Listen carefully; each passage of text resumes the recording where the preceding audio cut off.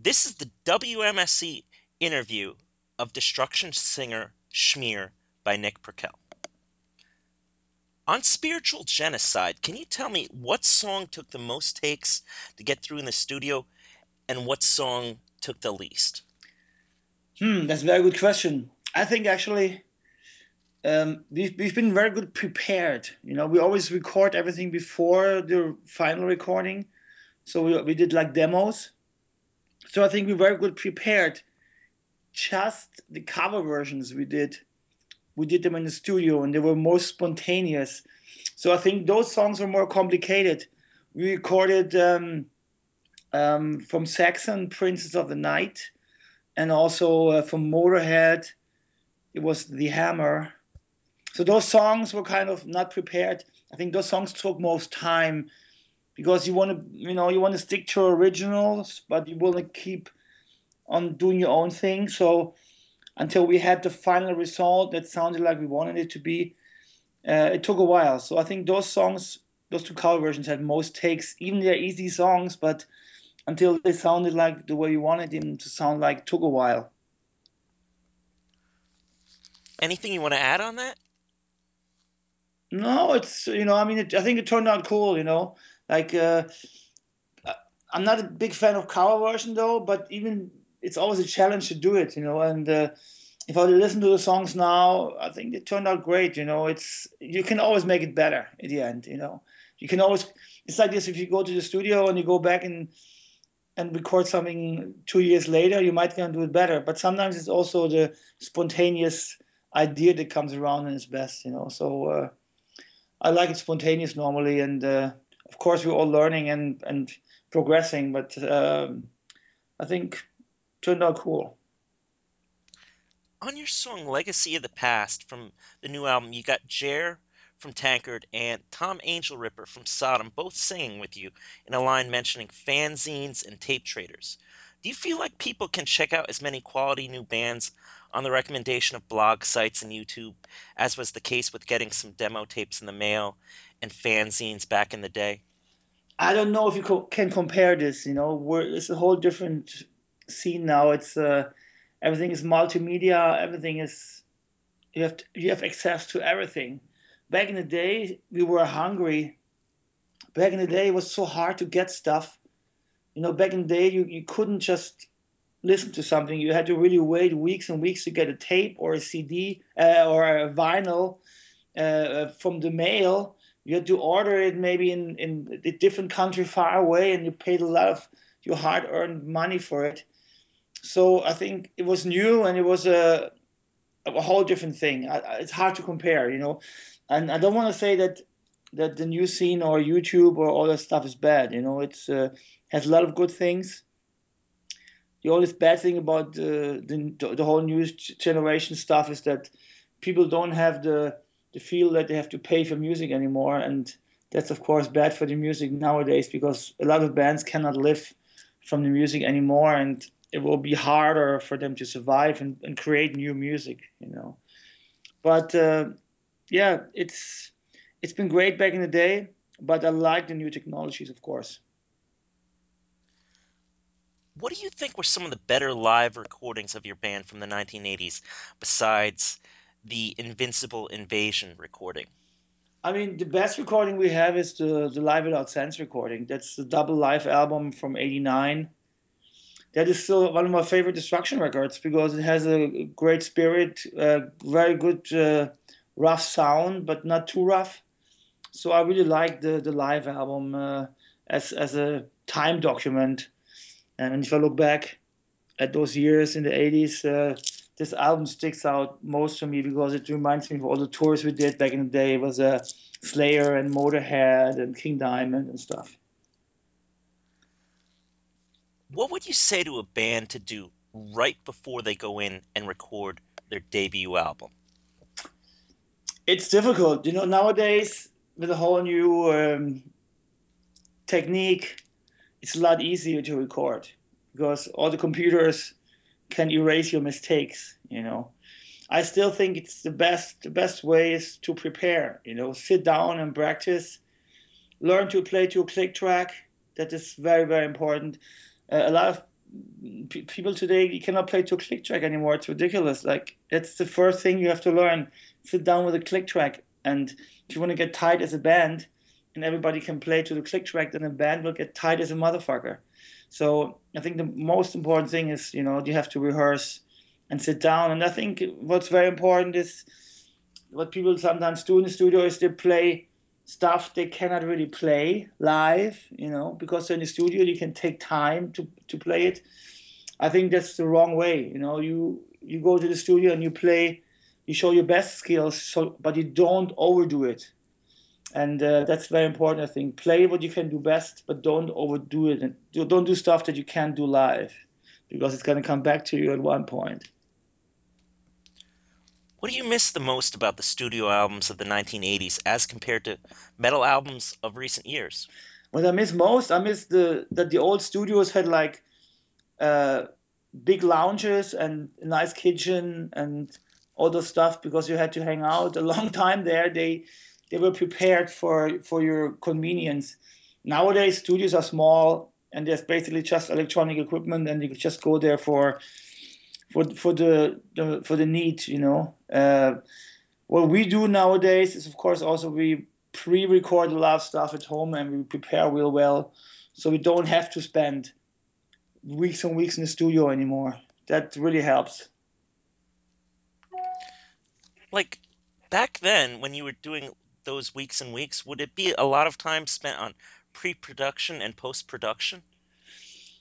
It was definitely also on some post-production stuff, and we've been recording also some albums in the Swedish woods with Peter Tägtgren, where the next city was like 2 hours far away, so there was nothing around there, just deers and forest.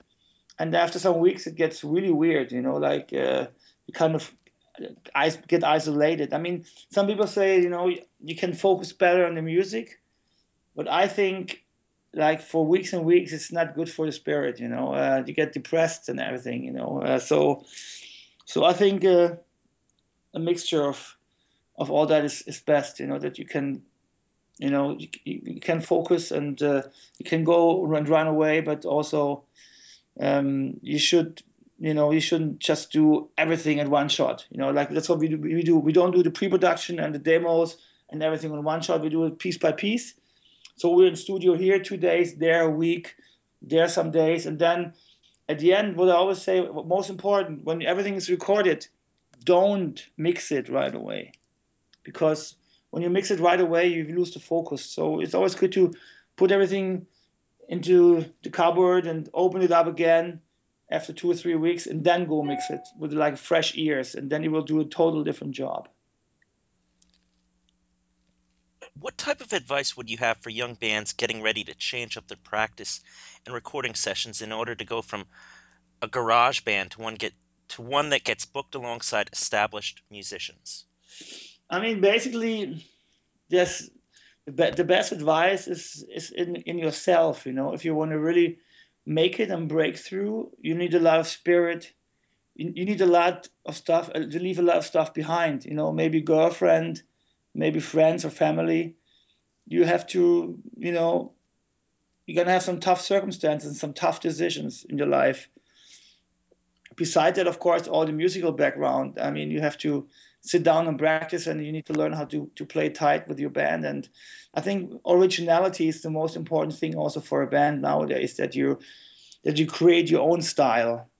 And if all this comes together, and if you have a strong spirit, then you can maybe make it. It's I think I just read this article where it says, the new metal scene doesn't have any headliners. All the headliners are banned from the 80s at the moment, which is kind of true. So we definitely need new bands, and we need a new spirit in the scene. And actually, it's great to see that it's happening. There's a lot of young people coming to the shows again now, and a lot of young bands are playing.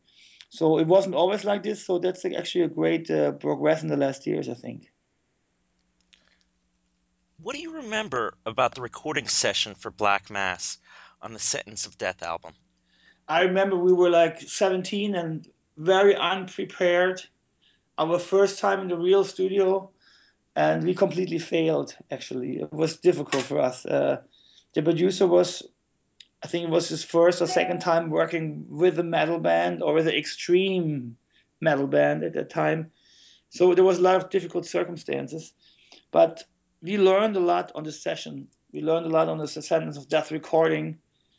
So when we came back for the real first album, Infernal Overkill, we were much better prepared and everything was much easier. On that note, tell me about the song Black Death from Infernal Overkill when you recorded that one. Yeah, I mean, actually, I think the lyrics and also the music are written by Mike back in the day. It was a very long lyrical content, and it was about about the past, basically about the medieval times. I think we were inspired by some movie at that time. So the song turned out to be very long, and that was the reason why we didn't play it live for many years. And we actually played it again lately in Germany on the festival, where people were really asking and begging for us to play it. So I guess it turned out kind of a cult song. Could you imagine either playing Black Mass or Black Death on your American tour? We've been playing both songs on last tours, so there could be a chance, there could be a chance to play one of the songs. We have a kind of a wish list at a live show sometimes, so when the fans are screaming for certain songs, sometimes we can spontaneously pick them up and play them.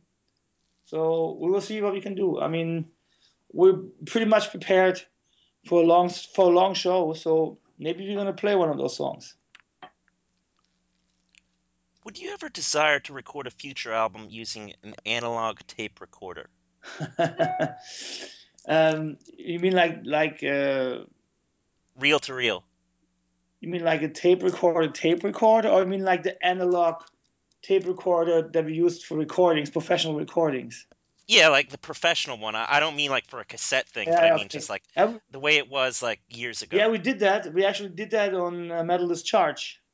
That's not so long ago. That was 2006. It's like 8 years ago. It's not so long ago. Yeah, we did that, and it showed us the difficulties to compare to the new recordings nowadays. It's very difficult to get this sound that we are used to at the moment. That sounds like powerful and brutal on a tape recorder. And we tried on Metal Discharge, and we get bashed pretty hard from some media where people were like comparing us to Metallica on their worst records, because the snare sound was kind of very real and not samples at all and stuff, So yeah, we did that experiment, and it wasn't that well received. Maybe now, 8 years later, people are a little bit fed up of all the clinical sounds. It would be, worth another try. But most studios don't have tape recorders anymore now. Yeah, I just mentioned that because I really, really dug the Hordes of Chaos album from Kreator. So. And that one is recorded on a tape recorder? I believe so. Oh, don't believe what's written on the record, though. Yeah. I know some certain records supposed to be live that are not live at all. So. Yeah. But I mean, it definitely worth the experience. I mean, the problem is basically like this. You use a tape recorder, but at the end, you do everything digital anyways again. So I don't know if it really makes sense, nowadays because at the end you're using a digital overall mastering anyways. You know what I mean? Okay. It's at the beginning it's analog, but the final product you're going to hear is going to be digital because you listen to it on a CD or your MP3 player or as a WAV or whatever it's going to be. So it's not like in the day anymore that you have an analog and then you put the analog on a vinyl and then it's a poor analog recording. but that's not happening anymore now. Now we have analog. We're gonna master it.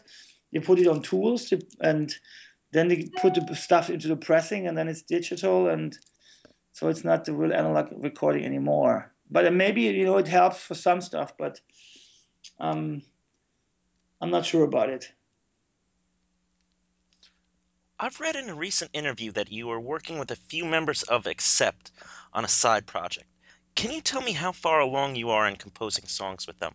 And will you be singing with them or just playing bass?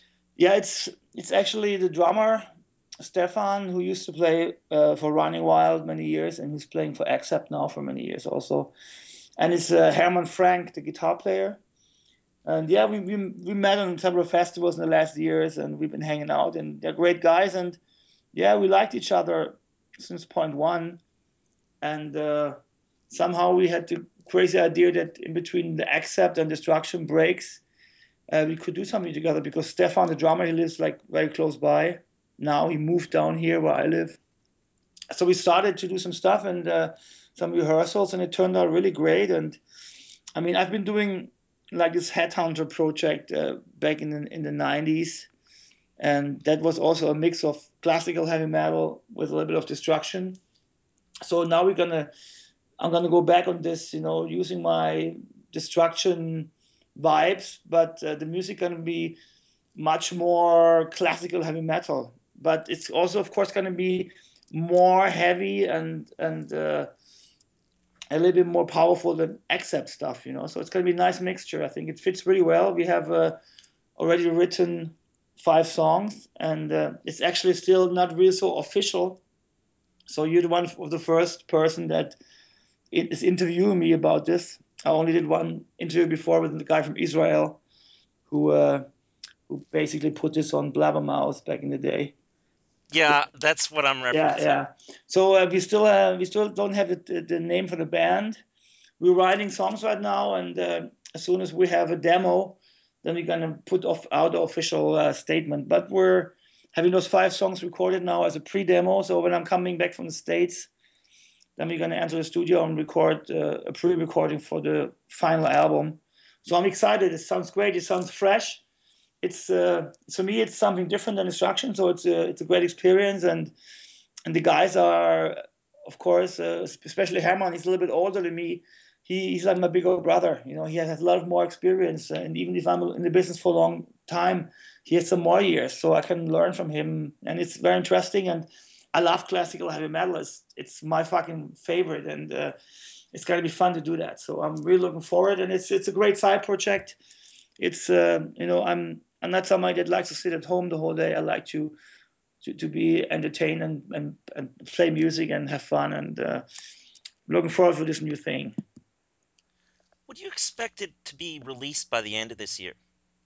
It could be by the end of this year, if everything works out. We're gonna have demos in April, May. Then we're gonna look for a label, so we could enter the studio in summer.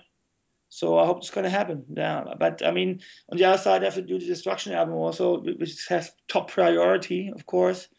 So we'll see how everything goes. But I think the way it goes right now, the project will be earlier from the songwriting we go, because already we have 5 songs done, and we already have new ideas. So this should be, if you find a good label fast, then it should be out by end of the year.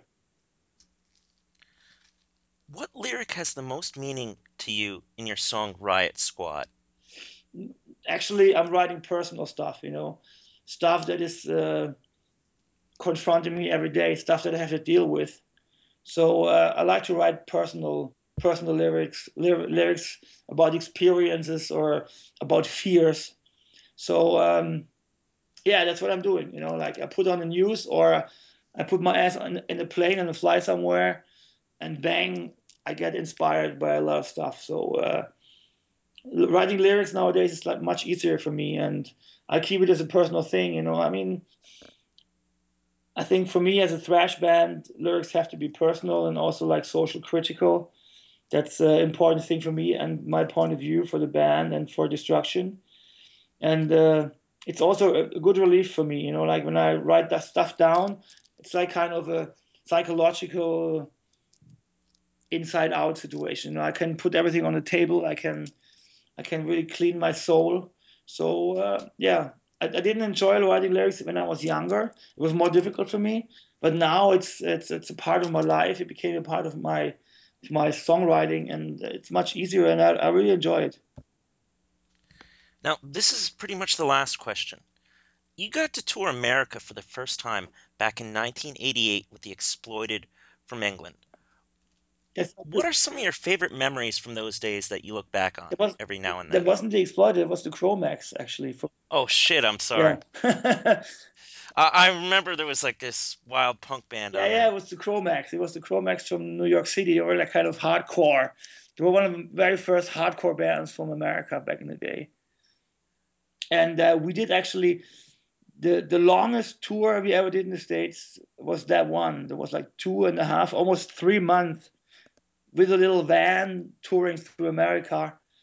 It was a very difficult tour because the metalheads and the hardcore kids didn't get along that well. You know, a lot of the metalheads were very peaceful, were like foreigners, people coming from different countries, and that are like Americans with different roots. And a lot of the hardcore kids were kind of little, let's say, white power skinheads. So there was kind of some very, very crazy shows where like was big fights. I remember one time a guy attacked me on stage also, one skinhead. So it was a tough tour, but with a lot of experience. And Chromex are an amazing band. So I learned a lot from that tour in America. And it was basically something that never happened before. It was a metal band and a hardcore band touring together. Nowadays, it's much easier because people are more open minded. Back in the day, it was kind of still really kind of freaky. We were also the first band ever back in '85. We were the first metal band that played with The Exploited, actually. You just mentioned them. The Exploited from England. They played together with us in '85 in a very famous club here in South Germany. And it was also the same problem, a lot of no respect in between the punks and the metalheads, and the punks trying to attack the metalheads, and it was ugly. So I'm glad nowadays the scenes somehow unite better and more than it was in the past. Thanks a lot. This has been the WMSC interview of Destruction singer Schmier by Nick Purcell.